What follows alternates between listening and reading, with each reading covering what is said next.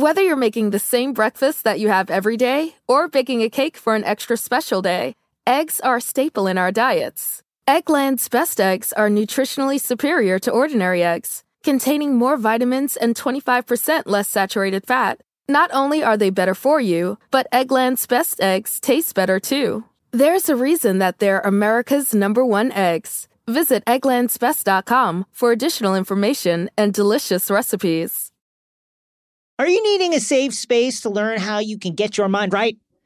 Tune into Imani's State of Mind, a weekly podcast hosted by psychiatrist and TV personality Dr. Imani Walker and co-host comedian Meg Scoop Thomas. Two smart, successful women and mothers sharing their personal and professional experiences to help normalize conversations around mental health. This is not your average mental health show. Each week, they break down what's happening in news, pop culture, and their very own experiences managing mental health. Together, you will laugh, keep it real, and create a safe space where everyone can get help with their issues. Nothing is off the table. Dr. Imani Walker and Meg Scoop Thomas discuss everything from relationships with yourself, with your spouse, and your parents to the realities of postpartum depression and anxiety. Do not forget to take a deep breath, find your calm, and get into Imani's State of Mind with new episodes dropping every Friday wherever you get your podcasts. The first vote by mail ballots are hitting people's mailboxes, and the earliest in-person early voting starts this week. Do you know how you're voting? If your answer is it's September, I haven't thought about it. Am I going to go to my Halloween parties dressed as Mando? Am I going to go as a character from Legally Blonde? I haven't decided yet. Get off my back. This is the week to get your shit together on both counts, both for voting and for your Halloween costume. Voter suppression efforts have ramped up following the 2020 election, making it even more critical to ensure that every American has access to the ballot box. At Vote Save America, you can find the most up-to-date information on what you need to make sure your vote is counted in all 50 states and the District of Columbia. Give Puerto Rico the statehood as well. Use our ballot ready tool to request your ballot, find out how you can return it, or get a reminder for when in-person early voting locations become available in your state. To win in November, it's going to take every single one of us making our plan to vote, getting involved, and reminding everyone we know to do the same. Once you've made your plan to vote, visit votesaveamerica.com/everylastvote to find out what you can do next, including donating to the Every Last Vote Fund to directly support the work of community organizations, organizers, and volunteers in states that are actively working to battle disenfranchisement in communities of color, including in Arizona, Wisconsin, Michigan, and more. Warning, this podcast contains spoilers for House of the Dragon, Episode 5, and Rings of Power, Episodes 1 through 4. We're releasing 2 episodes again this week, so be sure to check out both for our full conversation, which contains spoilers.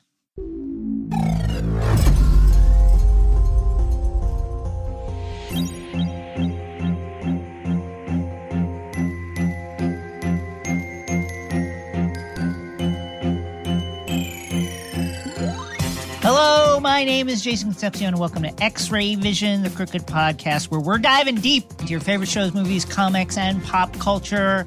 It's another multi-episode week. There's so much to talk about, so we're releasing, once again, 2 episodes. Episode 1, we'll have our continuing coverage of House of the Dragon, including a recap of Episode 5, plus the Ask the Maester segment, and a discussion of the first half of Lord of the Rings, Rings of Power, and our good friend Celebrimbor.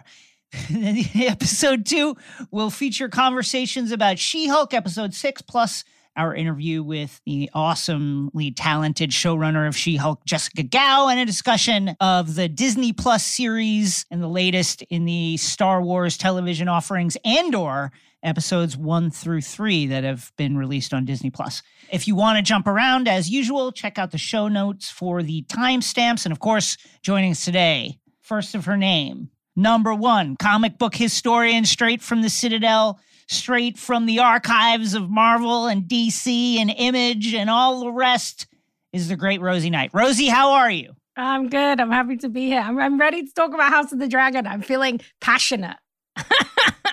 Folks, it's wedding season. It's cuffing season. Woo! It's getting busted in the face season. So let's talk about it. House of the Dragon.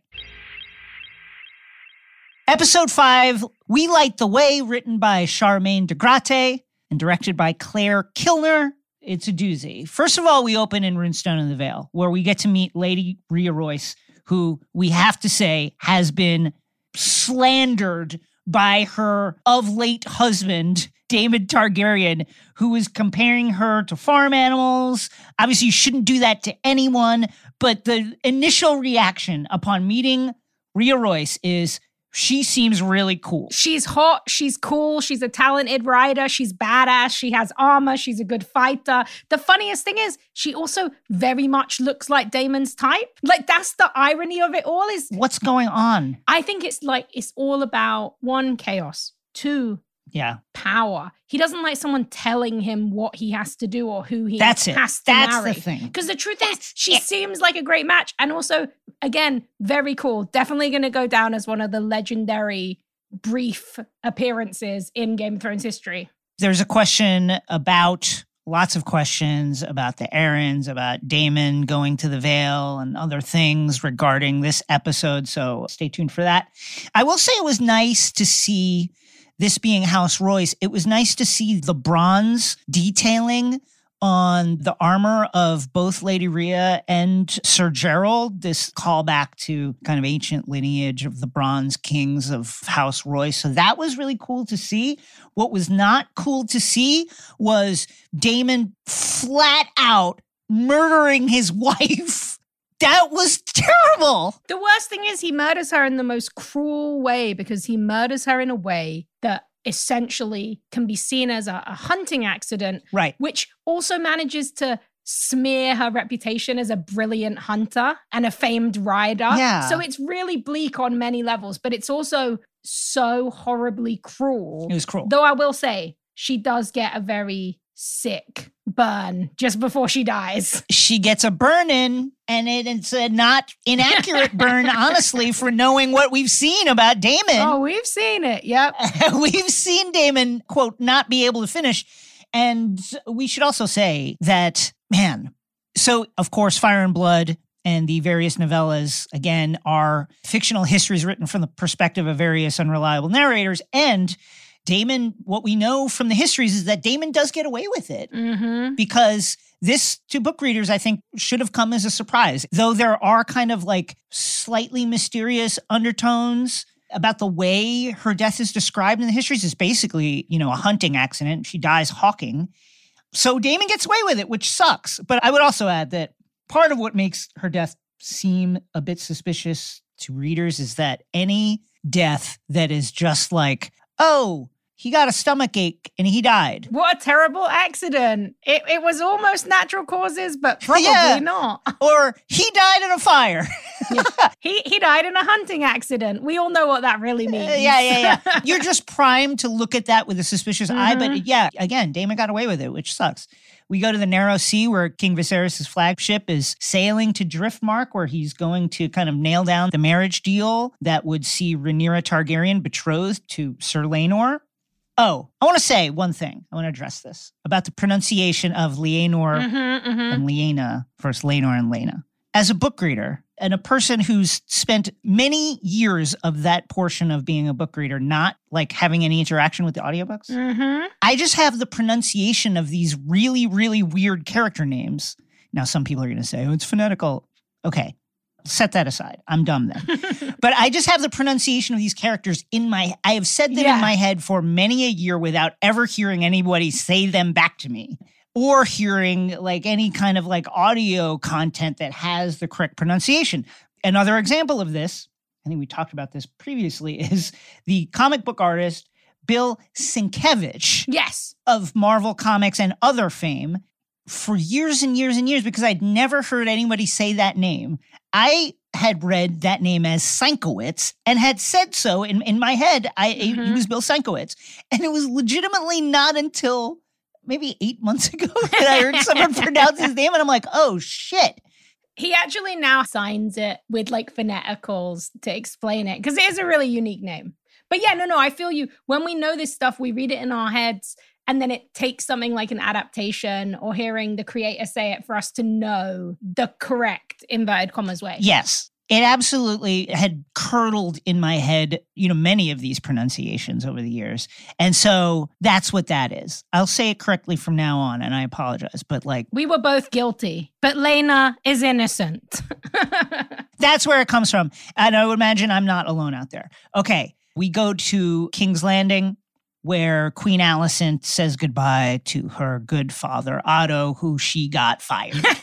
Now, she's the queen, and she would like her father not to leave, but of course it is the king's decision. And Otto very graciously completely blames his daughter for it. I'm an Otto hater. I truly am. He is such a sucker. Can we just please remember that she is in this situation because of him, because of his scheming?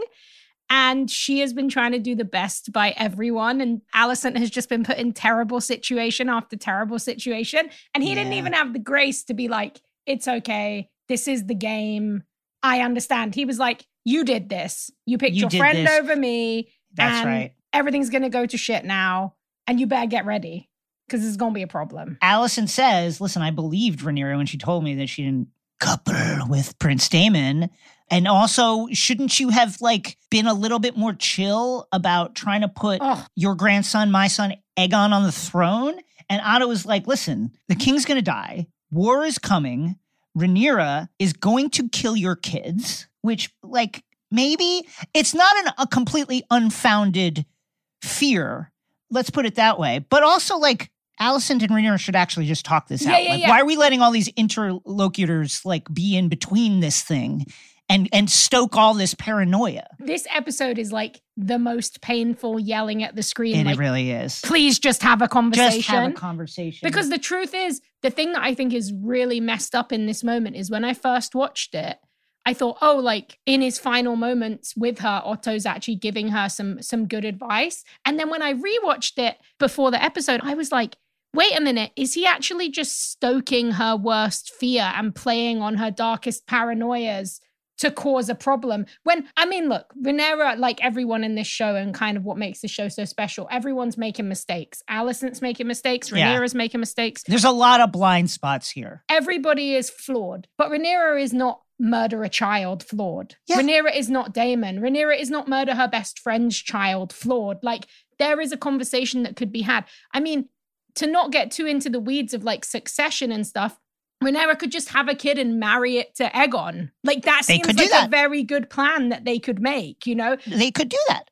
Now, I think everybody's blinded by their own personal ambitions. And again, it's not necessarily unfounded.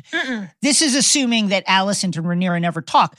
Alicent, at this point in time, and we would imagine going forward, would certainly never leap at the opportunity to murder Rhaenyra's children, should she have children down the line. And Rhaenyra, from what we've seen of her, is not the sort to be like, let's chop off young Aegon's head. Yeah. That said, there are people around them. Oh, definitely. Look at Otto. Yeah. Otto right now is basically saying Rhaenyra she'll have to kill your children in order to seal her authenticity, to really shore up her reign. He was ready to essentially kill Rhaenyra socially and potentially literally because of this scenario. So it's a tragic, the thing I think is most interesting about this show is the lengthy and kind of drawn out version of the fall of the Targaryens that we're kind of getting to see. Just every single misstep and miscommunication and paranoia, it's all leading to what we know happens because of Game of Thrones. But it's so interesting. And it's so tragic. I was so upset this episode. It's tragic. It's so sad. It's very sad. We forget that Alicent and Rhaenyra are 14 years old. They are babies. 15 years old. They're babies. They don't have any idea about how any of this shit works. And here is Otto saying Rhaenyra's going to kill your kids in order to solidify her grip on power. And what is the flip side of that? The flip side of that, it's implied, it's not directly stated, but it's certainly heavily implied that Alicent should steel herself for that exact action. You might have to think about doing that. And Otto closes with, "You're no fool, and yet you have chose not to see it. Either you prepare Aegon to rule, or you cleave to Rhaenyra and pray for mercy. Man, Rhys Ifans has a way of like sounding like he is dredging up like the gravel of his soul while he is delivering these lines. And then they embrace and Otto leaves. Everyone's coming for an Emmy. Oh, big time. Every episode, I feel like they are lining it up. I mean, Paddy and Rhys in this episode is just like once again. And I thought in the last episode they sealed it, but this episode is just so great.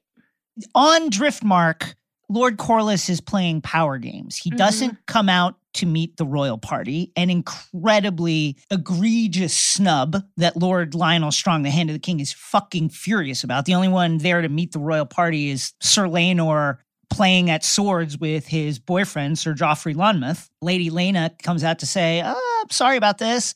And then when they finally do run into Corlys, the king has to meet him in the Hall of Nine where Corlys is ensconced with the Driftwood throne surrounded by all his trophies. It's like it's an ultimate power move to say, King, you have to meet me in my trophy room. I'm not even going to come and see you. What a dick move. Yeah. And not just that, it's all so intentional as we see when we get back there. Corlys has plans and designs that honestly, very relatable and probably good plans and designs. In the Godswood back at King's Landing, we get our first real extended taste of what Larys the Clubfoot Strong, that's what the realm has nicknamed him, not us, has in store for us over the course of this story.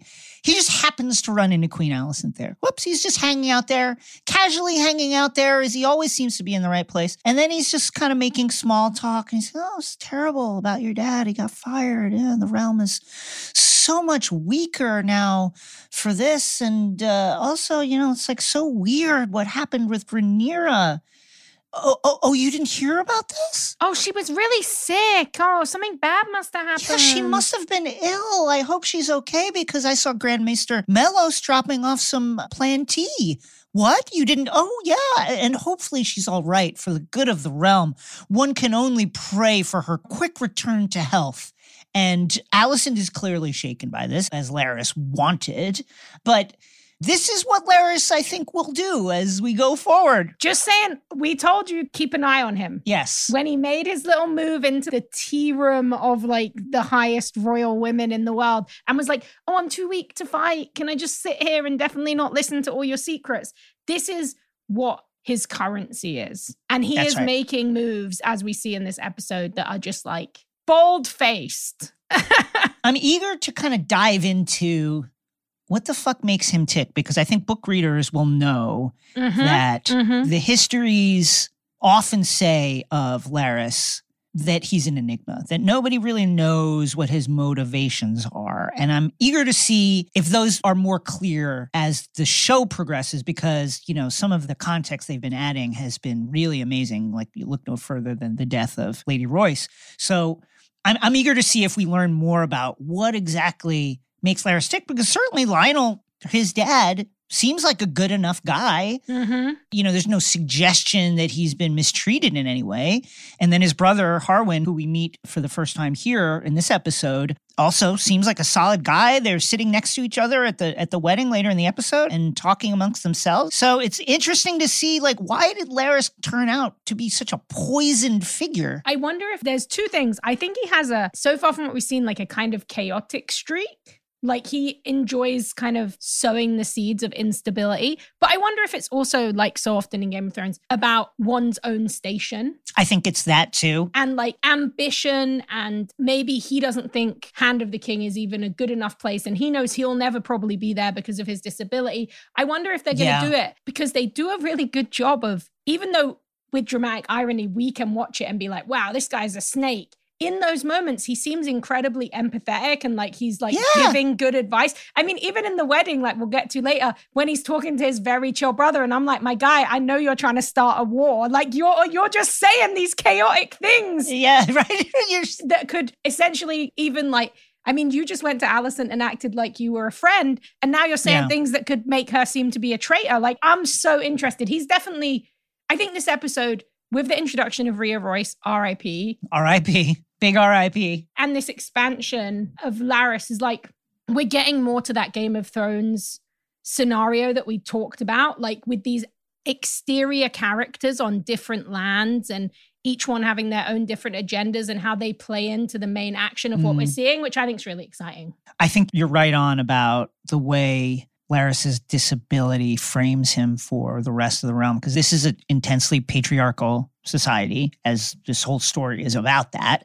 And, the basis of power in this patriarchy is the way that these people perceive manhood. And manhood means strength. Manhood means you're a great warrior. And Larys would have been roundly dismissed because of his disability, dismissed almost completely as a man and as a human being, probably, if not for the fact that he's, related to the son of a very important lord. That said, he would have been looked at in a way that would have cast him outside of regular society, and he would have been aware of that. And surely that has not felt good to him. Yeah. Back in the Hall of Nine, Corlys and Viserys, with Rhaenys at their side, get to brass tacks about, okay, what is this wedding? How would it work? What does the wedding mean? So whose name am I to assume? Corlys asks hilariously. So cheeky. So Rhaenyra will take Laenor's name, right? Rhaenyra, Valerion, and the kids? Yeah, what's up with that? And the kids will be Valerians. And, Viserys, I think, gives him a really good deal. Of course, Rhaenyra is going to keep her name. Like, we don't do hyphens in Westeros, so... So she's going to be Rhaenyra Targaryen. Don't worry. Okay, that's going to stay that. But their kids, will turn Valerion, and certainly upon their ascension to Driftmark, etc. And this seems like a great deal to them, unless, of course, like their child that ascends to the Iron Throne will be a Targaryen, but the children that go to Driftmark will be Valerians. And it's a great deal. Rhaenyra and Laenor go and take a walk to kind of get to know each other. And this is, I think, one of the most important conversations for understanding Rhaenyra, who is just a very accepting person. It is, of course, well known, certainly in court circles, amongst the noble houses of Westeros, that Laenor is gay. There's no term for sexual orientation in this world like that. They would just say he prefers men. But it's known and joked about, because this is seen as something that's like funny and or shameful. But Rhaenyra, to her credit, is just like, listen, we understand what this is. Like, we get it. Like, this is a political marriage that our families are brokering for the good of the realm to shore up the strength of House Targaryen and bind it to their ancient allies, the Valerians. Okay, let's do what we have to do in order to support that. But outside of that, I'll do my thing, you do your thing, that's fine. Yeah. And that is a wonderfully modern arrangement. Yeah, I love it. And it fits in to the realities of, I think, what living in like a court situation would be like. Yeah. Also, Rhaenyra learning from the men who came before her. Why shouldn't these kings are allowed to do whatever they want, they do whatever they want, have as many bastards as they want. So why shouldn't she and Laenor create an arrangement that works for them, where they can be friends, Absolutely. where they can enjoy the things that they want to enjoy? And I just think, it's so smart and generous and clever and a little bit selfish because she wants that freedom too. But it's really good. And the scene is so beautifully shot as they walk on the beach. Yeah. And it's pretty amazing. Laenor looks very happy very by the happy. end of it. Like, this is kind of more than what he could have expected, because it's clear that while his mum, Rhaenys, understands that he is gay, his dad is a bit more like, this is just what guys do. They're just having fun. Corlys is just like, Spartans did it. Did you sense any chemistry out there on the beach? She has grown comely in the years. She's looking good. I'm sure he's already She's looking good. And Rhaenys is like, yeah. What are you talking about? You know what you're, come on, you know what's going on. Corlys is like, he'll grow out of it. Yeah. He'll grow out of it. And it's like, no, okay. And then, there's a nice conversation between Laenor and Sir Joffrey later where Joffrey's like, I've dreaded this day, but like, maybe this is for the best. And then, they start talking fatefully about the rumor that Rhaenyra has a secret lover and trying to figure out who it is. Yes. That's all well and good. And that's natural. That's human nature to wonder that. Of course it is. Don't do that at the wedding. That's all I'm going to say. Don't do that at the wedding. But also as well, like, the thing that I think is so gutting here is like to watch the way that Joffrey, who truly loves Laenor supports this decision and understands. Yeah, he understands it. And sees it as something positive. And then to compare that to what we're about to see with the biggest heel on the show, in my opinion. Oh, I can't wait to get to this guy. It's really, they do great juxtaposition here between what a real relationship is, what love is, what support is. I agree. And what we thought could have come out of a relationship between Criston and Rhaenyra. Let's go to Heeltown. So we're back on the King's flagship. It's heading from Driftmark back to King's Landing. Now, Criston Cole is Rhaenyra's sworn sword in addition to being a member of the Kingsguard. You can be a sworn sword. You can be any knight and swear your sword to somebody, as we saw, with Brienne of Tarth, right? You don't necessarily need to be a member of the Kingsguard, but he's also a member of the Kingsguard so that he's her bodyguard. That said, they have had a sexual relationship, perhaps more than one at this point. That seems to be the implication here, is that something else has occurred in the time it might have continued. And I gotta say, if you've got this secret, very, very dangerous relationship, certainly for Cole, who is sworn never to have sexual relations, or father children, or get married, etc., the penalty for which is very serious, it seems to me like a really dumb thing to come out in your shirt sleeves, no armor on, like you just literally got out of bed, in a very casual way, and then chat with the Princess of the Blood, like on the deck of the royal ship. There is a man cleaning the deck behind them when this conversation is going on. Like, he's down on the lower deck, but you can see him behind them. And the thing that annoys me about it, but honestly, like, I'm now understanding Criston is a ridiculous man, so that's his problem. He could have literally just put on the armor. She's out there in the middle of the night on the deck. Make it look legitimate, yeah. So go out there in the armor to protect her. But no, he is on one and he's about to make her. The thing that pains me the most is this conversation begins like a fairy tale until you realize the real motivations behind it, which are just so depressing. So I will just say of Criston, clearly he's never caught feelings before, right? For anyone. And we heard back during the episode with the hunt as they were riding through the woods that like he's not had many relationships, certainly not with a woman of the status of Princess Rhaenyra ever. And it's clear from the conversation that ensues there on the deck of the ship that Cole is fucking in love with Princess Rhaenyra at this point. When we recap this section, I have a different reading of this, actually. I think he is, as we later hear, the fantastic Game of Thrones term, cunt-struck. I do believe that is true, but I believe he is more invested in his own station and honor than he actually is with Rhaenyra. I think that that's right as well. Yeah. I think they can exist alongside. But he obviously really likes her. I mean, he then proposes the most insane thing. This is one of the funniest, quietly the funniest lines I think ever in House of the Dragon / Game of Thrones history. Criston Cole says to Rhaenyra, hey, I was hanging out in Sunspear for a little while. And when I was there, I watched them unloading ships. And now I'm an expert in ships and travel. I saw them unload oranges and spices and cinnamon. And I thought, hey, where does that stuff come from? And now I think what makes sense is for me to take you around the world because I saw like 3 or 4 ships get unloaded. And he is a naive man. What are you talking? I think you should bring shame on your name and your entire house by running away with me to Essos. Destroy your already very sick father. Yeah, because I saw like 4 crates of oranges once.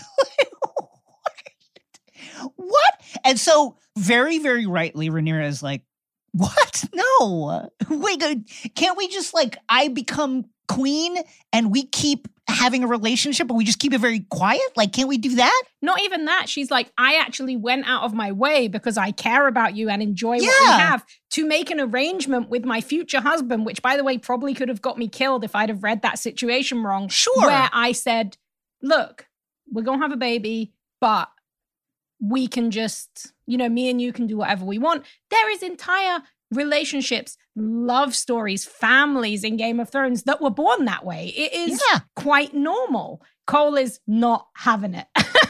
No having it. So Rhaenyra turns him down and Cole says, so you want me to be your whore? After she proposes, like, why don't we just do what we're doing? And he is clearly upset about the fact that he broke his vows and now sees himself, because they're not going to make it official by, I guess, eloping, he feels like he is a whore, in his own words, which is ridiculous. We got a good thing going here, Kristen. Why are you fucking it up? Right? There is like a really brilliant moment in this. And I think you can really tell that you have like a female writing team, female director. There's this moment where he gets in her face and he's like, I broke my vows for you. And he's like, that's all I have to my fucking name. And it's like, there's so much anger and he's so stressed and scared and angry and hateful in that moment that I just think it really tells you a lot. Like, I do feel like if this actor wasn't so good, this could feel like a bit too much of a quick turnaround. But there's something in it, this like naivety, like you said, because she even says to him, she's like, well, I'm going to go and marry you for like a bushel of oranges. She's like, no. Like, do you know? I love the line when she's like, I am the crown. She's like, there's no crown without me. There's no Westeros. Like, this was such a hard scene for me. And because it's so sad. To me, it's really sad for Rhaenyra because she went out of her way to take this person into her confidence. And also, I will just say, I know that they're not making it very clear here, but it is obvious that there is quite a significant age difference between the two of them. So I also feel like, Criston Cole, if we're getting into the weeds of it, you slept with a child and now you need to just behave yourself. And like, also everyone knows the Wall, the Night's Guard, the King's Guard, they're always banging. Like they all have sex all the time. Like, don't worry about it. Like it's okay. We can keep this quiet, Criston Cole. We can keep this quiet if you don't walk around like unclothed, talking to the princess casually while the king and others are below deck, like right below you. And there is a man cleaning the deck. And also, if you are the queen's consort, essentially, guess what? There's no rules for you. That's kind of how it is until somebody else is in power. Like that is a really great deal. And you know what? I respect anyone's right to say like, that doesn't work for me. I completely agree. You don't have to blow up everyone's whole lives because that is what you're about to do. Blow up everything.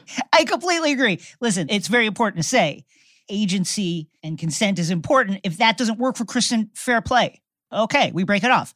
I think it's a great deal. Rhaenyra would be chill with that too. She would just be like, okay. Yeah. But like, don't be a dick about it. Anyway. He's about to be a top tier, legendary Game of Thrones dick. A major, iconic, historic Game of Thrones dick. They get back to the Red Keep. King Viserys collapses. He was not looking well on the trip. He has been sick. He looks shitty. He has either a cold or a flu. And of course, as we're going to see, his left arm is in a really perilous state. Looking like leprosy at this point or something akin to a leprosy or something. He's looking very ill and he's hiding it.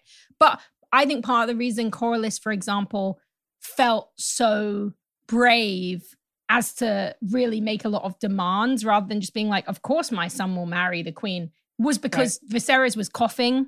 He was weak. He felt like he could push him around. He needs to secure that safety for Rhaenyra. So yeah, he's not looking good. The scene on the deck of the ship kind of emotionally sets up what follows when Criston is summoned by the queen. This guy. You could tell he's nervous about it. And so Rhaenyra is clearly, from her perspective, asking in a kind of roundabout way, getting to it, about the allegations that Alicent is kind of like, in a roundabout way, getting her courage up to kind of ask about the allegations that Rhaenyra slept with Prince Daemon. And she's kind of getting to the point when Criston Cole absolutely folds the fuck up and is like, yeah, I had sex with the princess. Please don't cut my dick off and torture me. Just cut my head off. Just execute me. That's it. I want a warrior's death. That's it. And the queen is shocked, but feels clearly betrayed, feels lied to. Her friend lied to her face. Yeah, because she specifically promised that she was still a maiden.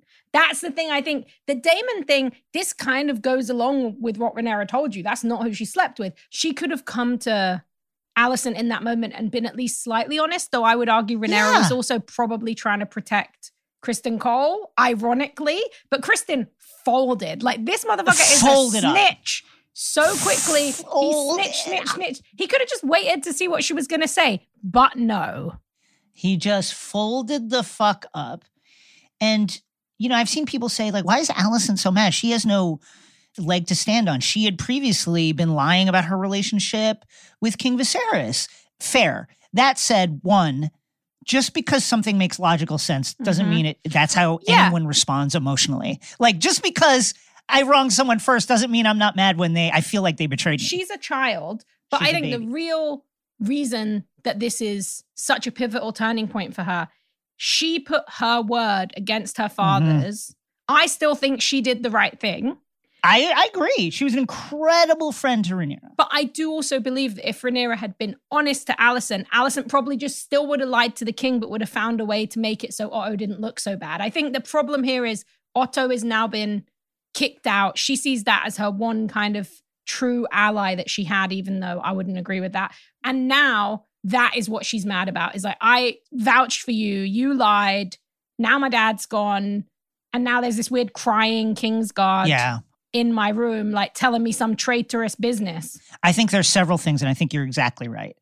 I think there's also the fact that Alicent feels trapped by this relationship she has with Viserys, this much older man. She, in her mind, is doing everything by the book that has been set out for her. She's doing her duty. She's producing the heir. She's sleeping with this older man. She's trying to comport herself in a queenly royal fashion that everybody can be proud of.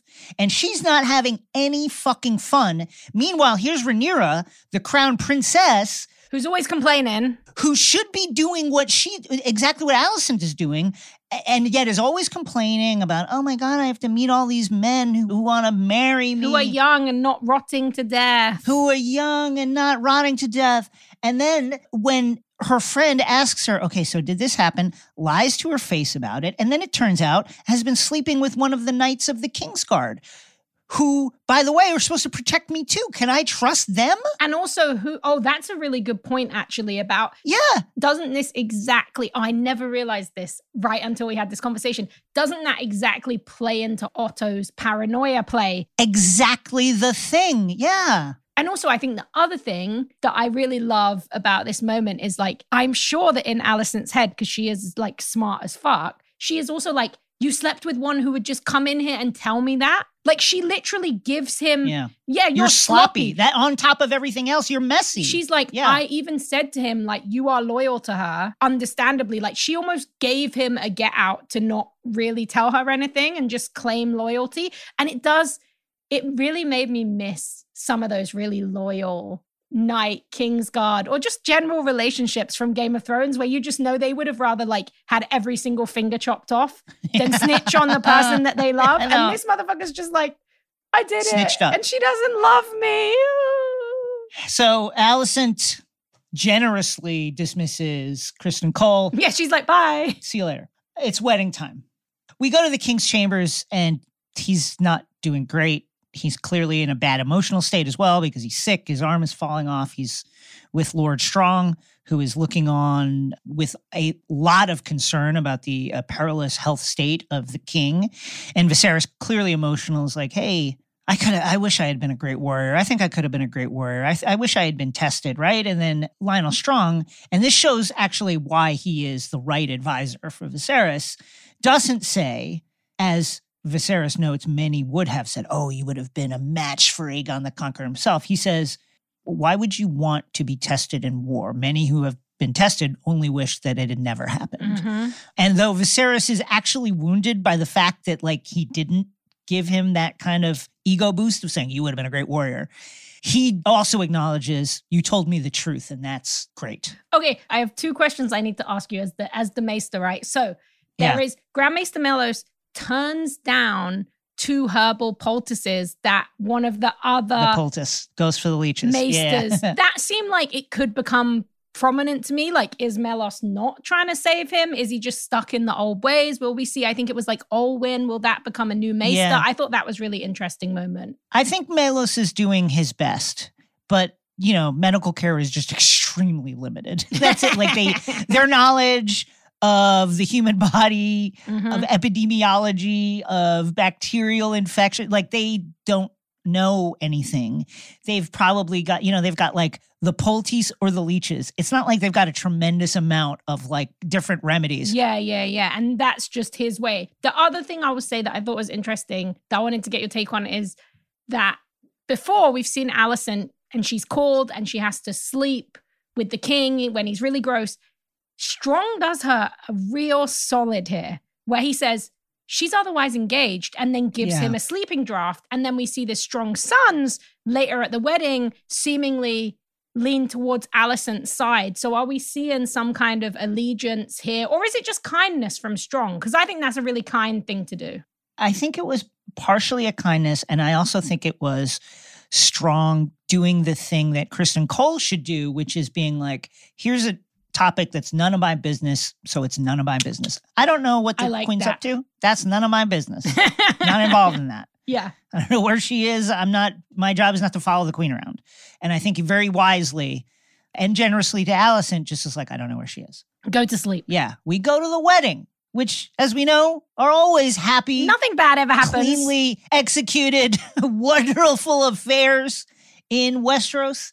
Rhaenyra and Laenor streak towards the capital on their dragons. The Valyrian fleet is coming in.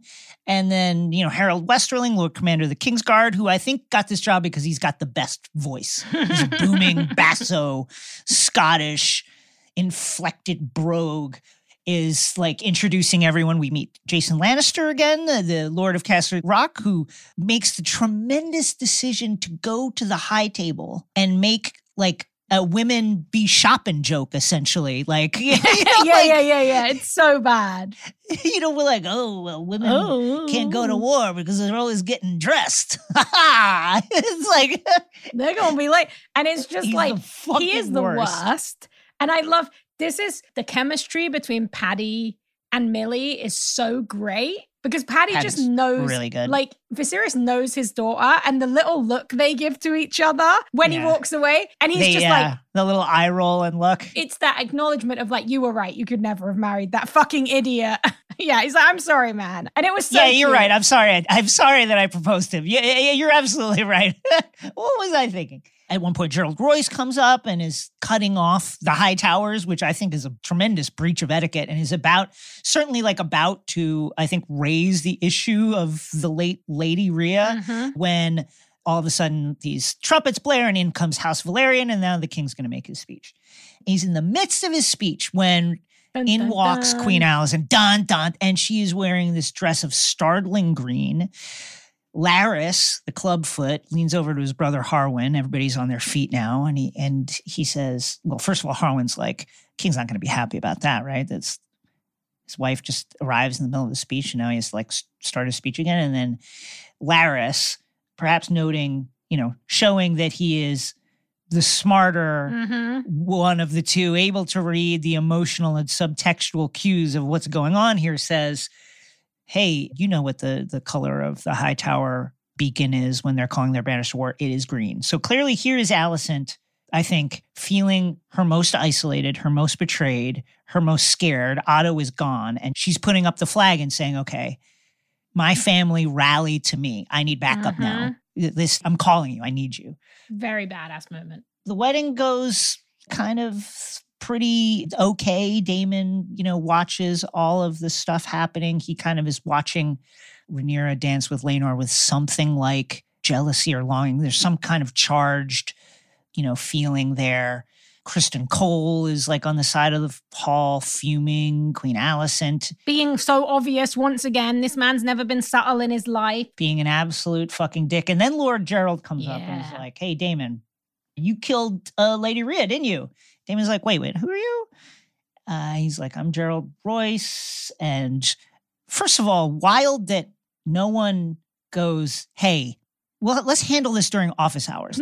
Now the king and Lord Strong are both looking on like, he probably did this. Like, they're like, what?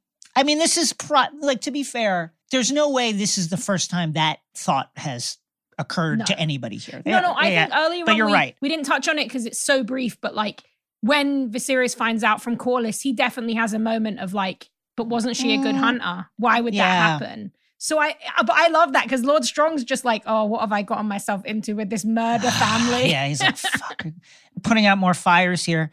Daemon denies it and then says, and by the way, I'll be flying to the Vale soon to talk to Lady Arryn to petition, for my right as the husband of the late Rhea Royce, who was the heir to Runestone, the wonderful and ancient castle of Runestone. The jewel in the eye of the ancient House Royce, that's mine now because she died and I was her husband. So I'll be going to get that for myself.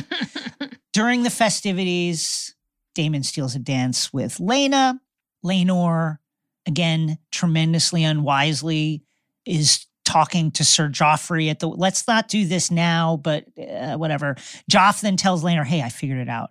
The secret lover. It's Sir Criston Cole. At which point they should have gone, oh, that's awesome. Okay. Good. Glad we know that. We'll deal with that another day. That's it. Yeah, we'll deal with that some other time. But Joffrey, harbinger of a fatal beating to come, insists not to make it his fault, but he's like, actually, this is great because look, she knows something about you and you know something about her. And so now there's some reciprocity to this kind of leverage relationship that you have. He's someone who understands how to play the game. I will say that. Like, he understands the way these things usually happen. The problem is he could see that Criston Cole was so pressed that he was literally stewing publicly in the side of the wedding. I would say probably not the best time to approach him and kind of like half threaten him, half offer him like a weird allegiance. It was a bad timing. The timing, it's the right idea. At the wrong time. Yeah. And it's absolutely the wrong time. There's more dancing. Daemon breaks in to dance with Rhaenyra. They have a little argument in High Valyrian. Daemon is like, Laenor's boring, man. You need an exciting guy. And Rhaenyra is like, yeah, but this is like the political marriage. Like, you're a what are you talking idiot. about? Like, you fucking moron. Daemon then makes his feelings plain. He's like, what about us? Are we going to give us a chance? Like, what are we going to do? And she's like, okay, then do it. I call your bluff right now. I'm here. You're here. Let's do something. Meanwhile, Viserys is watching all of this. He is getting so mad because he's starting to understand. With mounting alarm. Yeah. When all of a sudden there's a scream and there's a crush of bodies, chaos, there's some kind of thing happening in the back of the hall. And what is it? It is Sir Criston Cole beating Sir Joffrey's face in. Laenor is thrown down. Rhaenyra is thrown to the side.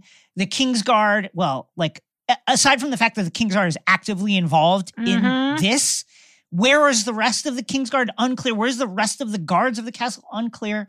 Lionel Strong looks over at his son, Sir Harwin Breakbones, so named because he is, everybody says, the strongest knight in the realm, the strongest guy in the realm. He just juggernauts them. He goes through. Nobody is stopping him. He absolutely juggernaut.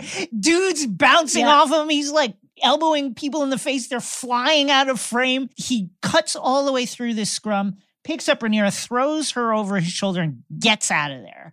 And then as everything kind of clears out, we see what's happening. Cole is on top of Joffrey, is beating his face in, and eventually has murdered him in a disgusting, like, pool of blood. Homophobic hate crime. Absolute hate crime. What was said between the two? Unknown, but probably some sort of blackmail attempt. You know what? I actually think Criston is so scared. Now that he knows Rhaenyra is not going to marry him, he's so scared of losing his honor, of being kicked out of the Kingsguard, of muddying his white cloak and what it means for him and his family and blah, blah, blah. I think he just probably did it. He's like, this is somebody who knows. He doesn't know that Laenor knows. He knows that Joffrey knows, and now he killed Joffrey and Joffrey doesn't know. But also, how did he get away with that? Because he just killed a lord in the middle of this wedding. Well, we'll talk about that. We'll talk about that next episode. Should he indeed have gotten away with that? Well, I will say that I think you're right in the sense that I don't think there's any rational thoughts going through Criston Cole's mind.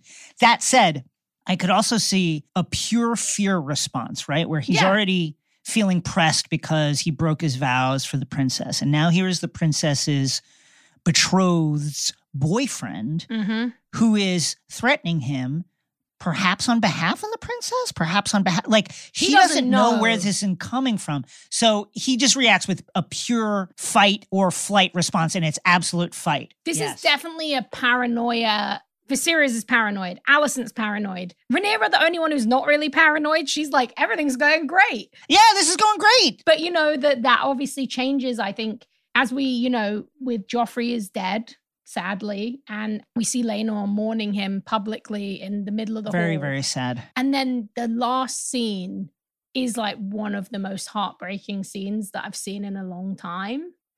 When, they clear the hall they move the wedding up. There was supposed to be, several days of tournaments and feasting and stuff. This shit's unstable. They have to do it. They're like, this is too crazy. We can't wait 6-7 days. Who knows what's going to happen next? Let's just do this now. And they clear the hall. Sir Joffrey's blood they couldn't even get someone in there to wipe the blood up. The blood is still on the ground.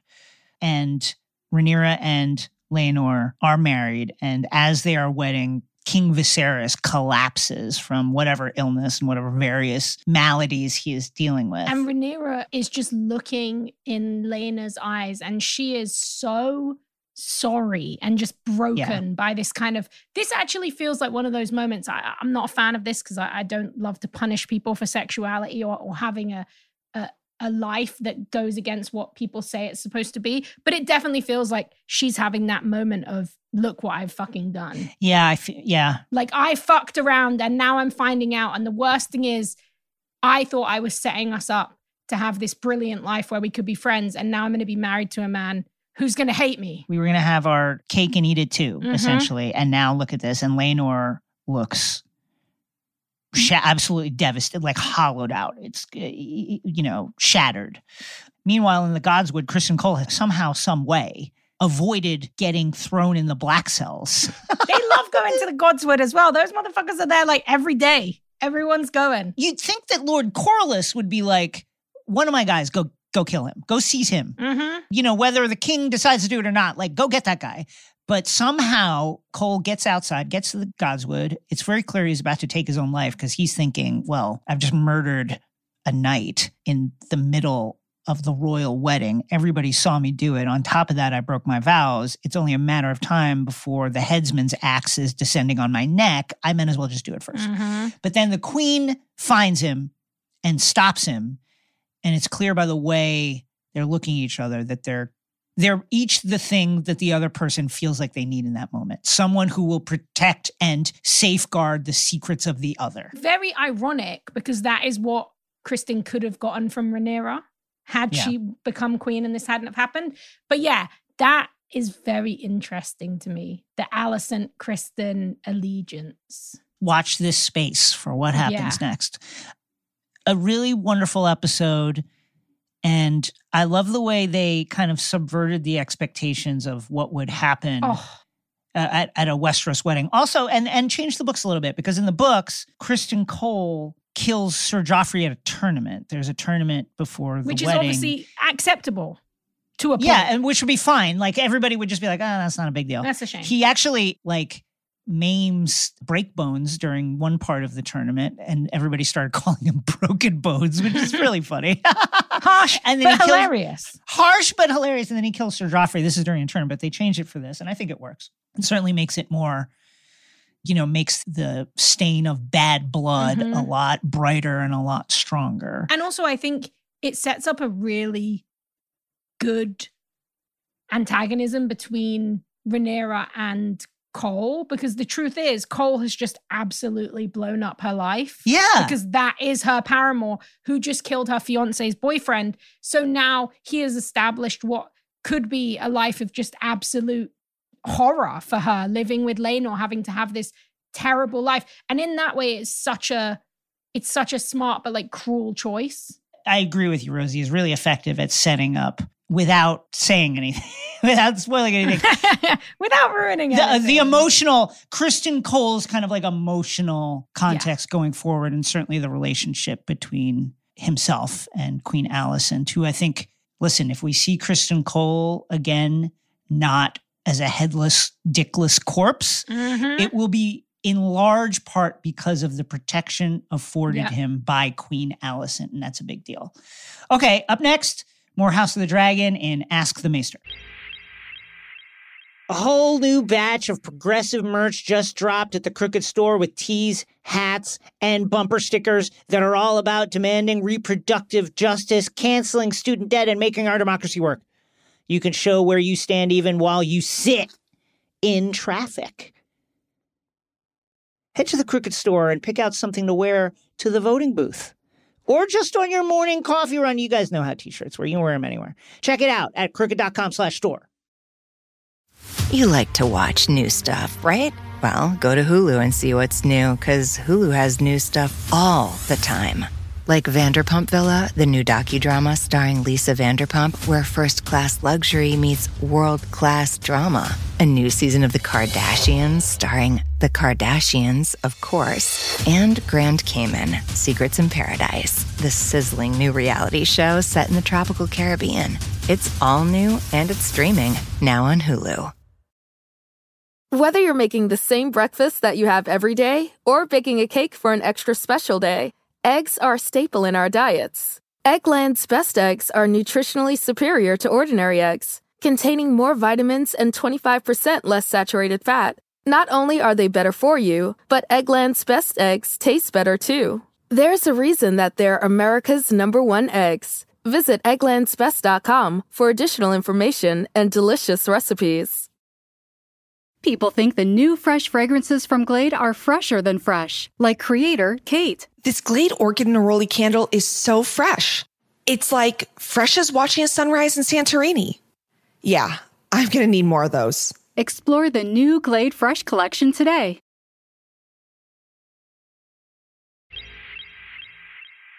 Dragons have arrived on HBO Max. Have you been aware of this? Did you know that this is the case? Episode 5 now gone by. The new HBO original series House of the Dragon is a prequel set 200 years before the events of Game of Thrones.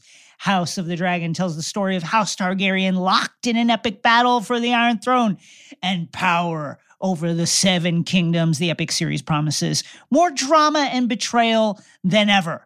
Listen to the official Game of Thrones podcast, House of the Dragon, on HBO Max, the iHeartRadio app, or wherever you get your podcasts. And to celebrate, we're bringing back Ask the Maester to answer your questions.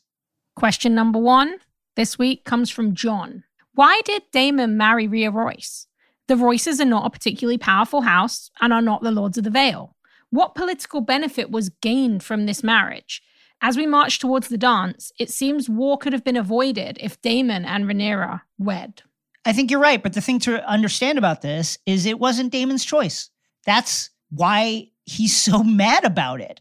And of course, he's a generally unreliable, just chaotic, Joker-fied human being, but it was not his choice to make. Daemon and Viserys are the sons of Prince Balon the Brave, who was the 4th son of King Jaehaerys and good Queen Alysanne. Now, until Balon's tragic death, which I'll get to in a second, he was immensely popular as the heir apparent. Everybody agreed that this is a great choice, and Jaehaerys was happy with it as well.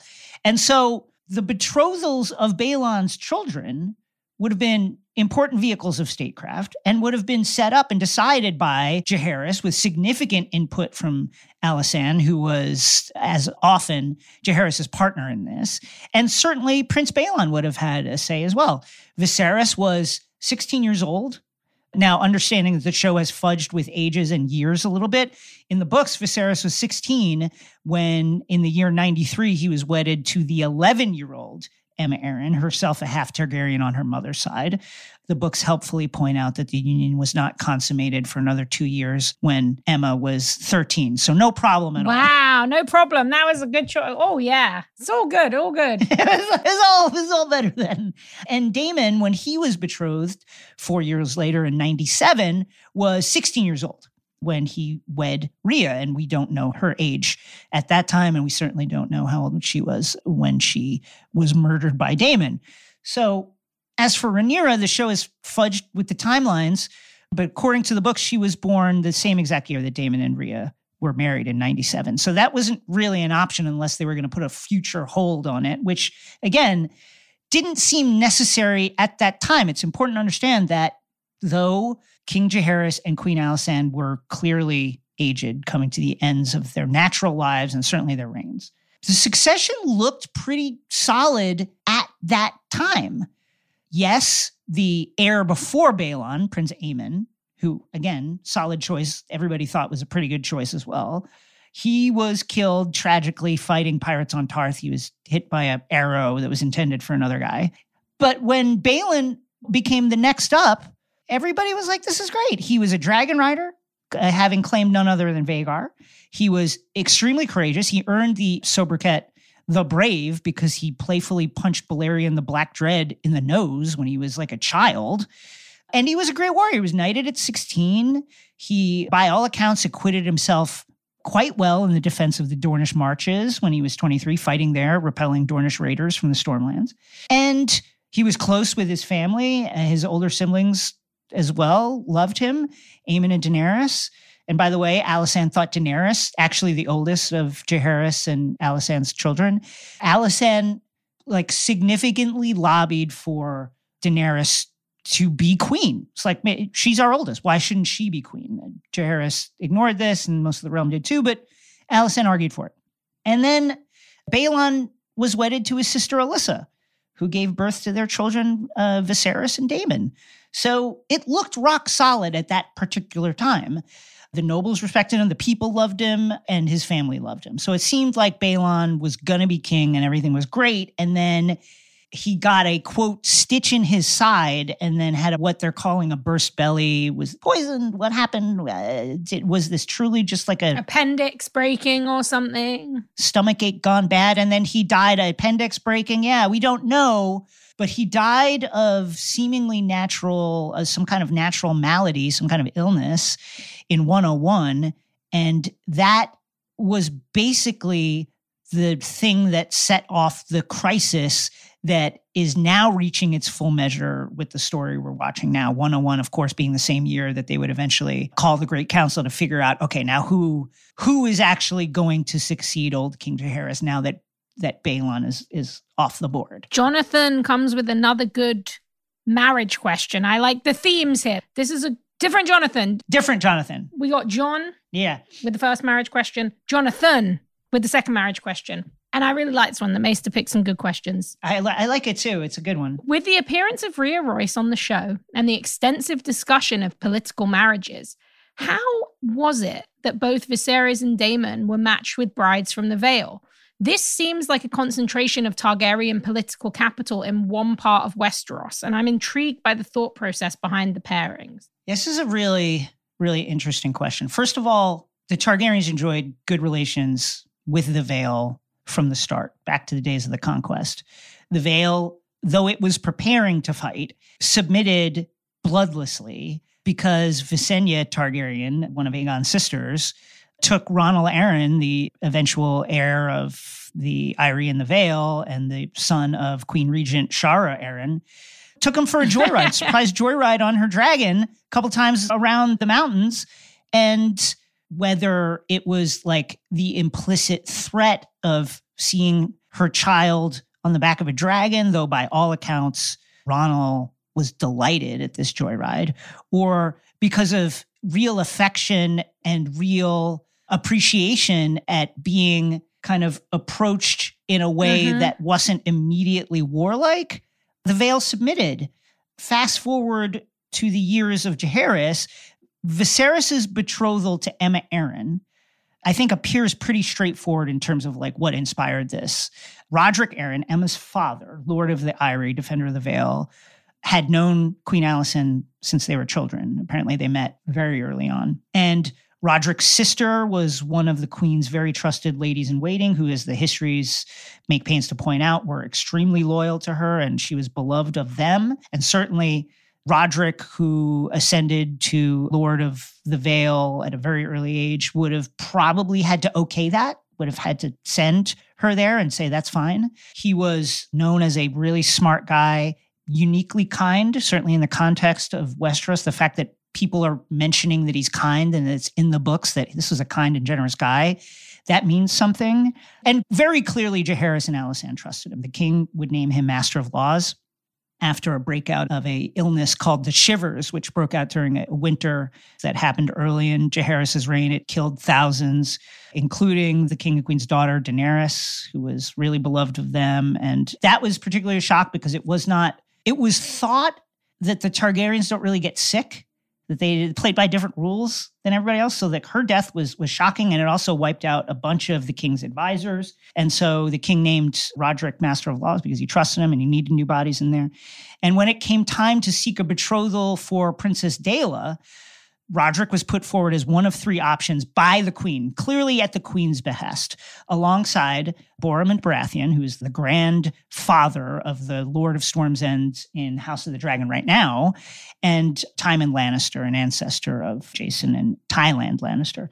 Now, Roderick was clearly the dark horse candidate, not the best looking guy. They say that he's like balding. Well, he's like 36. He has a beer belly. They take pains to mention that his body type and body shame him in the histories. And certainly, there's a Lannister in there. He's not the richest.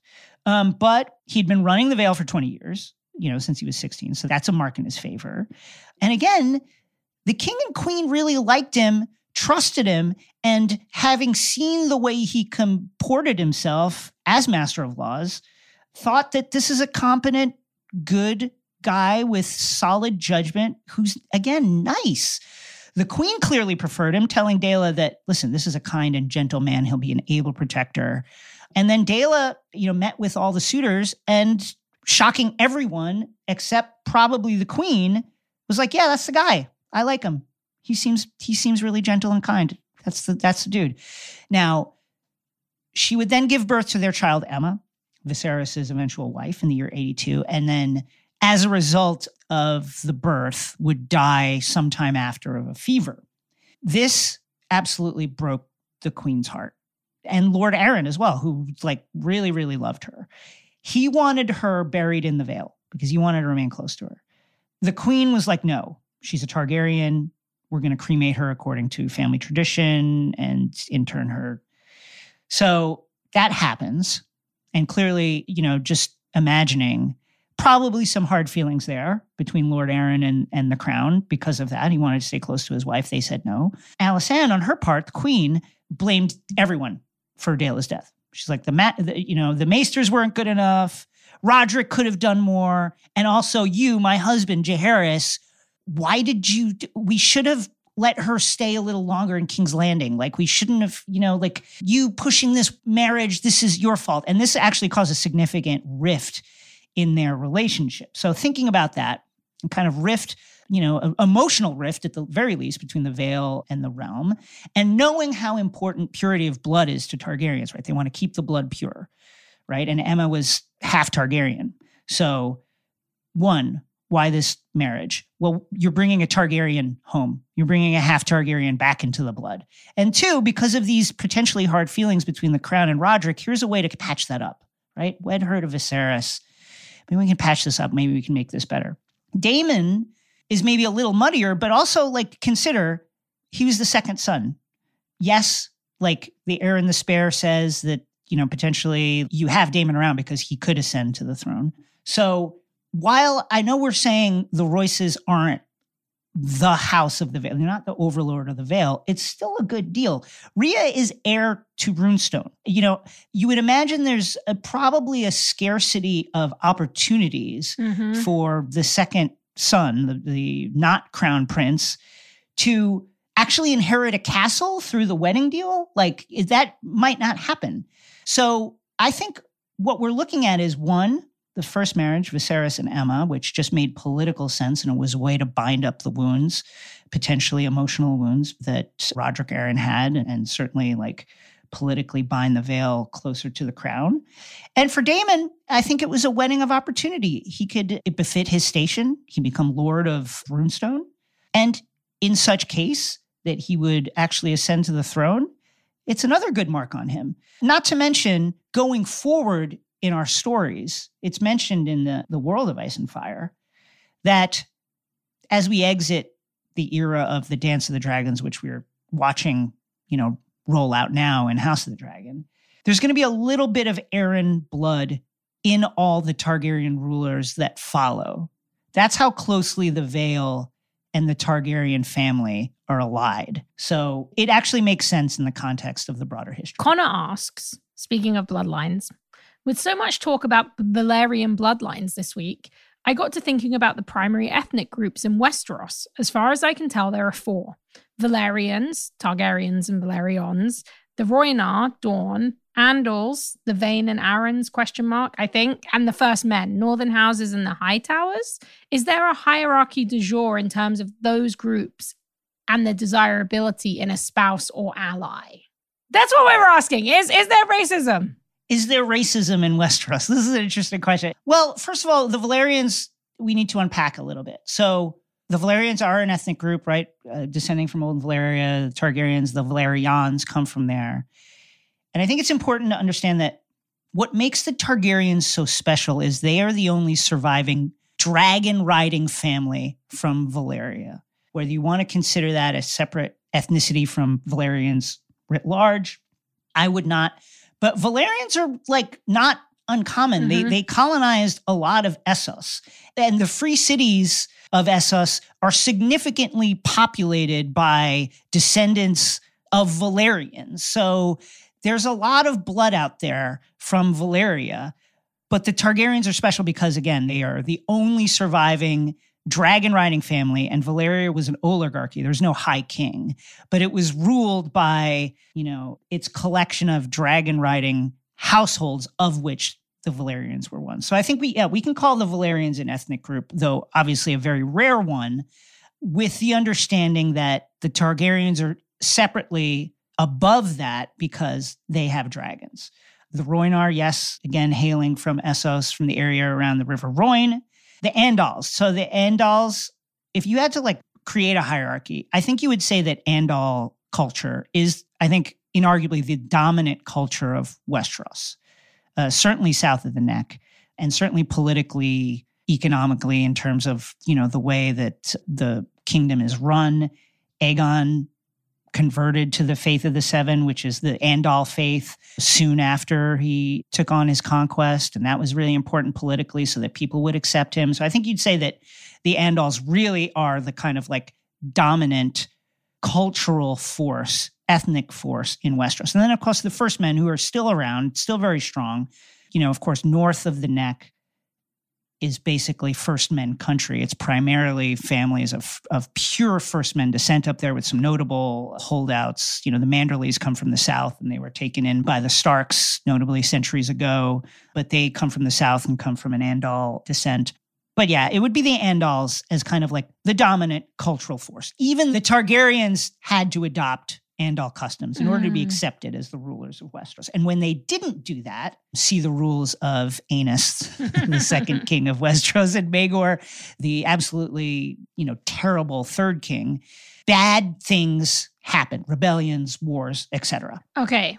Andrew asks, I feel like this is a very good catch and also something I wish Rhaenyra would have possibly considered.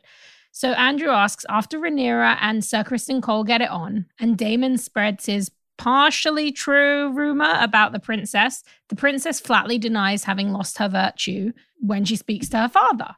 Is there any way the king sent the moon tea to her more as a test than as an actual remedy? I guess it's possible.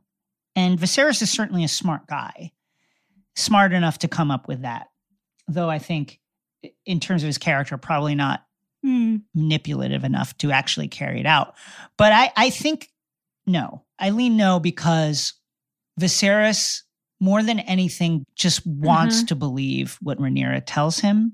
And he's got a real blind spot when it comes to her and when it comes to their relationship. Look at how stubborn he's being, in supporting her as Princess of Dragonstone, the crown princess, despite significant blowback that he's getting from everybody. And I think he, more than anything, sent the tea as a way to say, okay, we made this deal, now sign on the dotted line and just drink this, put my mind at ease that there's not going to be any bastards running out here, and let's just move on. So I think no, but you never know. You never know. Quick Sloth asks, What's up with the Strong family and their dynamics? The Strongs. Okay, so the Strongs are a ancient house of the Riverlands. Here's a fun fact. They are descended from the First Men. And oftentimes in this story, you can kind of tell who the First Men families are because their names are these shorter, punchier, more, for a lack of a better word, primitive sounding names that are like a reference to something direct, strong. They were a strong. Mud, Stark. Those are the kind of First Men. Royce. These are the kind of names that you often find associated with families descended from the First Men. So that the Strongs come from the First Men. They've been around the Riverlands for a while. We don't exactly know where they hail from, but kind of rewinding to the reign of Maegor the Cruel. So Maegor was married to Alice Haraway. Alice Haraway, there's a lot, I'm simplifying this a lot, but Alice Haraway, Maegor had been trying really hard to create an heir. He knew he had to solidify his hold on the throne because he was fighting a vicious religious war against the kind of like extremist sects of the Faith of the Seven because they didn't accept him because for various reasons he had usurped the throne for one, and two, his marriage and relationship proclivities were definitely in defiance of the things that the faith set out. And Alice Haraway ended up giving birth to a stillborn child with no eyes that was, quote, monstrous. And Maegor's reaction to this was that that's not mine. My wife is cheating on me. I'm going to kill all the Haraway. So he wipes out the Haraway family. And then he sets up like this big winner-take-all tournament to see who can win Harrenhal, formerly the castle of the Haraways. House Towers wins that. House Towers basically goes broke. When at the end of Maegor's reign, as Jaehaerys is ascending, they had to give up a bunch of land for legal reasons. Their earning power was curtailed. They didn't have any savings. They didn't have a lot of heirs that were young and healthy enough to like carry on the lineage. They made the really, really poor decision of naming one of the kind of last remaining person of their family Maegor after the terrible king that was just ruling. And so eventually that castle came up for grabs because House Towers went extinct and broke. Jaehaerys gave Harrenhal to the Strongs, and Bywin Strong became Lord of Harrenhal. Now, Bywin's older brother, Lucamore Strong, was a member of the Kingsguard. Call him Lusty Luke. They call him Lusty Luke because it turned out this guy broke his fucking vows like Wilt Chamberlain broke his vows, like broke the records in a way that will never be surpassed. He had 3 secret families. Lifetime movie style. and like a gaggle of children, right? So this comes to light. And this is important because this is context for Cole's reaction, I think. And it certainly would have been something that was in Criston Cole's mind. So this comes to light. Actually, Ryam Redwine, the previous Lord Commander of the Kingsguard before Sir Harold Westerling, the guy who died in between episodes 1 and 2, they were just like, oh, he died. He was old. Ryam Redwine snitched out Lusty Luke. Lusty Luke appears before the king, throws himself on the king's mercy, right? They brought all his families, all these secret families of his kids there. They moried him. It was like, you are everyone's father. Yeah, you are the father of everybody here. And Lusty Luke falls on his knees and he's begging the king's forgiveness, which apparently would have almost happened. Like, Jaehaerys was leaning towards, okay, I'll just send this fucking guy to the wall. Mm-hmm. But then he said, for the good of my family and my children, please, like, don't execute me. Which family? Basically, which one? And basically, like, admitting, like, I did it. So they chopped his dick off and they sent him to the wall. This, of course, would have been one of the things that they tell you in, like, Kingsguard orientation day. Hey, don't be like Lusty Luke. Which was only 30 to 40-ish years ago. It was not like that. Oh, yeah, so it's recent memory. It's recent memory, and it was a scandalous thing that the fucking common folk absolutely loved. They wrote songs about this guy. And so that's going to be in the back of Criston Cole's mind, when he reacts the way he does in this episode. Okay, so then Lionel Strong ascends to the castle, and, mostly what we know about Lionel is just he is a very quiet guy, a very smart man who holds his tongue. He studied at the Citadel for a while and became an expert at the law, which King Jaehaerys had done a lot to kind of reform and to unify. At that time, there were a bunch of different like local laws, some of which kind of didn't make sense as a cohesive whole when you looked at the realm. And then there were certain areas where they were still doing the prima nocte thing, where the Lord on the wedding night of a couple gets to say, hey, I get to sleep with the woman before anybody else, which was terrible. So there was a lot of reforming. And so Lionel Strong, a student of that reform, became Master of Laws because he was such an expert at it. Then, of course, there's Harwin Strong, who was Lionel's oldest son, who we met this episode. Breakbones, super, super strong guy. And then his younger son is Larys the Clubfoot, who is showing us, what he's about. So where do they come from before Harrenhal? We're not actually sure, but somewhere in the Riverlands, we don't know what their seat was. But, we should keep in mind that ever since Harren the Black built Harrenhal and then was burned alive in it shortly thereafter, along with all of his sons, everybody who lives in Harrenhal just encounters problems. We saw what happened with the Harroways. They got wiped out. The Towers, they went broke. They died out. And now it's the Strongs. How will they do? I guess we'll have to see. How will they fare? Amanda asks, why do you think Daemon went to the Vale? Unfortunately, I think he went to kill his wife. I think he went to kill Rhaenys. Yeah, I think he very, very clearly went to kill his wife. And I think that's really sad and fucked up. There's that moment where he kind of walks away and she's saying, oh, I knew you couldn't finish. And then he turns around and you could kind of convince yourself, oh, he wasn't going to kill her until that, which doesn't make it better. But I think he was just looking for a good enough rock, honestly. So yeah, unfortunately, I think he was going to kill his wife. I agree, because Viserys basically said, you can't get married to my daughter because you're already married. So he's like, well, I'm going to solve that by killing my wife. Yeah, very, very unfortunate. R.I.P. Rhaenys. Last question. Okay, George says, is Wildfire on the game board in the era of Hot D? I know it's associated with the Mad King, but was it discovered or developed earlier than his reign? It's probably not on the table. It was developed earlier in his reign. We first hear about it during the reign of Aegon IV, Aegon the Unworthy, one of the worst kings, Maegor aside. But that is kind of decades after this era. And of course, there's dragons flying around this era. So it's, while it may have been in development by the Alchemist Guild, we don't hear about it until about 174. And, that's, 50 some odd years after the story we're seeing now. So my sense is we're not going to see it. That's it for Ask the Maester this week. Love hearing from you. Please send your questions to askthemaester@gmail.com. And don't miss the new HBO original series, House of the Dragon, now streaming on HBO Max, Sundays at 9. Up next, we leave Westeros for Middle-earth to discuss Lord of the Rings, Rings of Power.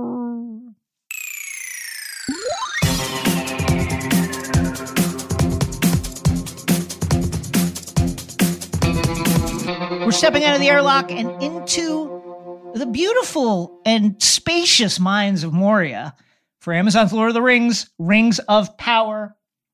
We're going to cover the first half of the season, episode 1, Shadow of the Past, episode 2, Adrift, episode 3, Adar, episode 4, The Great Wave. Your thoughts on this show thus far into the season? I am enjoying it. I think we'd said this from the beginning when we did our early reactions, but I think it's a really great thing to watch alongside House of the Dragon because it's so different. It's kind of this expansive, slow burn world building that is far less political and more focused on kind of these intimate character moments and relationships. Obviously, it's beautiful. And I also think it's getting better with every episode. For me, it's like I need Elrond and Durin. Yes, it's the best. That is, I could spend all of my time with Elrond and Durin because that friendship is what it is about for me. Yeah, I totally agree. Like there's that moment in episode 4 where Durin finds Elrond sneaking around in the mines. He shouldn't be sneaking around, finds him sneaking around in the mines. Has already been suspecting Elrond didn't just fucking show up here. He's got an agenda. He didn't just miss me after 20 years. And they argue a little bit, and then finally he's like, okay, we found something down there. It's this really cool substance, lighter than silk, stronger than steel. It's fucking sick. It's amazing. If we can mine this thing, we're going to be rich. And Elrond's like, okay, but why don't I just tell everybody? This is great news. And then despite the fact that there is still so much friction between the two, Durin immediately is confides in him. Well, but my dad, in a way that makes clear that Durin disagrees with this without openly coming out against his father, Durin III. Yeah. Durin IV is well, I don't know. My dad says it's too perilous to mine it, and this is the way we have to do it. That relationship is wonderful. And then when he lets him keep the mithril sample, it was super cool. Did you know it was going to be mithril? At what point did you know what it was going to be? I didn't really put two and two together that was the secret that Durin was keeping, because I was so invested in the Durin and Elrond relationship, and Disa as well is so great. Yeah. So the three of them together are so enjoyable. But as soon as they were down there and he was like, we found something, I was like, oh, it's mithril. I was like, this makes sense. In the most recent movies we got before this were the Hobbit movies, and you see it in there that Bilbo gets given a mithril shirt that is an armor that the elves made. Nenya, the elven ring of power that Galadriel has, that later on in the Lord of the Rings movies, that is made of mithril. So it's a really important substance. But again, I'm just like you. I love what it means for their friendship. And I feel like Elrond truly does want to be a good friend to Durin. So it's not like Durin is being fooled or anything, but he's so trustworthy. He just wants to share it with his bro. He's just I found this cool thing, man. Why don't you keep it? That to me is the best stuff in the show, and Robert Amell and Owain Arthur are so good together. Yeah, and it's so I think it replicates something that people really loved from Lord of the Rings, was that relationship between Legolas and Gimli. This warring races of elves and dwarves, but they find this companionship or this friendship. And I think that getting to see that again is something that people are really excited for. And I thought it was kind of really cool to have that, and then contrast it to the more kind of horror-focused fantasy stuff that they're doing, introducing the orcs, which again are one of the scariest fantasy creations ever. And they're doing a really interesting job here, kind of building out the world of the orc.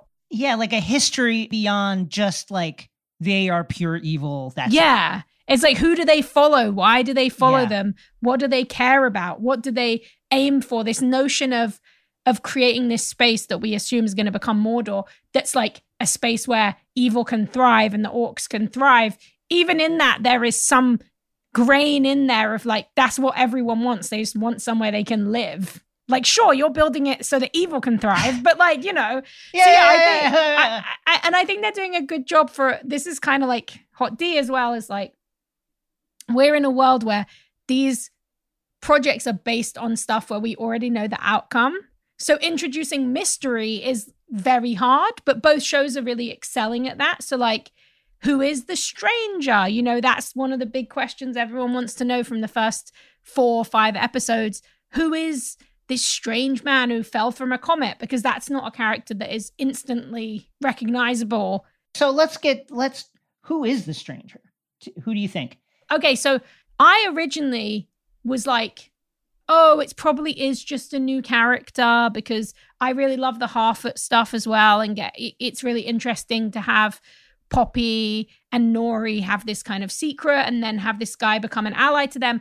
But I will say, I do now believe I believe he could be Sauron, or I believe he could be connected to Sauron, potentially going to become a ring wraith or something, because in the early episode of the show when Galadriel is in Sauron's lair, she's it's so cold, all the torches went out. And there seems to be this connection to coldness.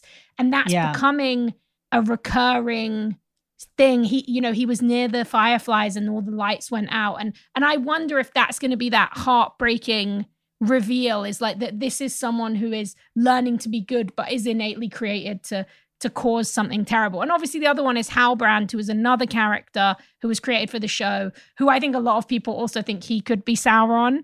So it's like, who's Sauron? That's really the biggest theory here, is like, which one could he secretly be? But also the Stranger could be this, just like Hot D, they're kind of fudging the timeline as we know it, because a lot of this stuff is very different from how it was in the books. So there's also a chance that, like, I think a lot of people, when they saw the Stranger, they wondered if it was Gandalf or one of the wizards, and they just kind of pushed that a little bit earlier for it to happen. But I'm really enjoying it, and I just think the cast is so good and the production design is so good and Bear McCreary's score is so good. So it's it's slow, but it's very immersive. I'm really appreciating seeing places we've only kind of just heard about, seeing the Lord of the Rings version of Atlantis, this kind of like the greatest city of men ever, the highest expression of their culture and creation and ability, that we know for a fact is going to get destroyed at some point. And we're seeing that, we're seeing the kind of the quakes of that now is awesome. The fact that Isildur, who we know is going to cut off Sauron's ring, and then Isildur destroy it. Yeah. No. Then not do it. And also, like, you have like in episode 4, like one of the creators confirmed that in the Hall of Laws where Galadriel and Elendil are kind of like working out what's going on. There, I think it's episode 3 or episode 4, and they see, there's this sword, and people were like, "Oh my god, that's the Narsil sword," and they were like, "Yeah, it is." So they're just like throwing these kind of tidbits and Easter eggs and moments, like you said, and it's the Isildur thing is like really. That's one of the most effective ones for me, because he's just like, he's kind of a bum, but like he's like a sweet, like happy bum, and he's like really kind. Yeah, he's just like a young guy who doesn't have any money yet. He's just like fucking around. Like just fucking around, looking for adventure. Very, very charming stuff. And I feel like it's going to age very well. That's something I think about watching it a lot, is like people are going to be able to watch this with their kids for 20, 30, 40, 50 years. And I think people are going to look back at it and be like, wow, that was like such a swing to like make this really slow burn, kind of kind, epic fantasy that's very much about just existing in the world rather than the kind of like brutality and visceral action of like a lot of prestige TV. So I'm a fan. I know a lot of our listeners are fans. So I have a question, because something kind of like hit my eyes and ears in an interesting way. So there's that scene from 4 where Celebrimbor, as Elrond says, is he's speaking with Elrond. Elrond's standing like at the balcony, and then Celebrimbor's like, I just all of a sudden had this memory that your father told me that I was gonna have to, like, I'm paraphrasing now, like put myself in your hands, like for something, and for some reason, like it's just hitting me now that conversation happened. And we know that Celebrimbor is going to forge the rings. Spoiler. And we know the rings are a very, very long-range plot to control Middle-earth. Is that the fact that he didn't remember that thing until that right moment? Is that some sort of like dark glamour that has been placed very, very deep in him? That's what I'm trying to work out, is like, it feels almost magical, like some scales just fell from his eyes. Yeah. Also, I'm like, is it another one of those moments that we loved so much from the first couple of episodes where it's like, is this just the nature of being an elf? Where you're alive for like 3,000 years? Yeah, true. That's a good point, you have, actually. Like, so many different memories. But I do think, and I think in the context of the wider show, I think that the glamour or magical kind of implantation or armoring of that memory until the moment that it needed to be there I think that's very likely. What are the orcs building? Yeah. So I think, something that people had noticed from the first time that Amazon was doing these videos where they were showing where the Southlands is on the map, the kind of very famous Tolkien Lord of the Rings map. It's in the same place as Mordor, what will become Mordor, or at least part of it is. And where they put the word the Southlands is right where the word Mordor would usually be.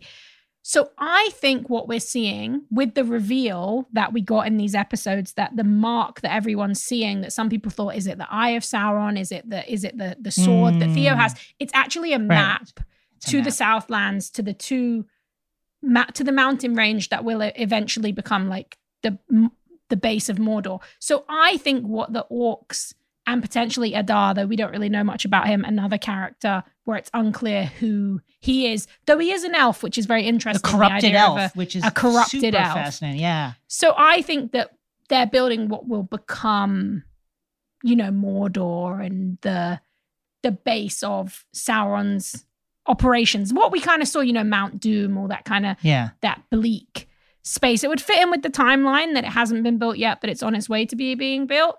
But I'm very interested because I also feel like it's unclear whether Adar is actually a follower of Sauron or not. I feel like there's a little bit more complexity there of like, is this someone who actually just wants freedom for the orcs and to create a space for the orcs outside of Sauron? It seemed like a wonderful performance by Joseph Mawle, who played Benjen Stark, of course. You do get the sense that whatever his previous life as an elf, something, at least this was my interpretation, I like yours also, that he's actually motivated by his empathy, weirdly, and his kinship with orcs. But I wonder if there isn't something of his elf self that remains. And maybe it's that. Maybe it's that wanting to cooperate. Orcs famously will just get into violent fights with each other at the drop of a hat and then murder each other over nothing. Whereas it seems like Oren, there's something else. Yeah, they're following Adar. They chant his name. They listen to his orders. It's very unusual. So I think as well, I'm sure if we're adding to the Sauron pile, I'm sure there are people who probably believe that Adar might be a version of Sauron. Because Sauron has had many different forms.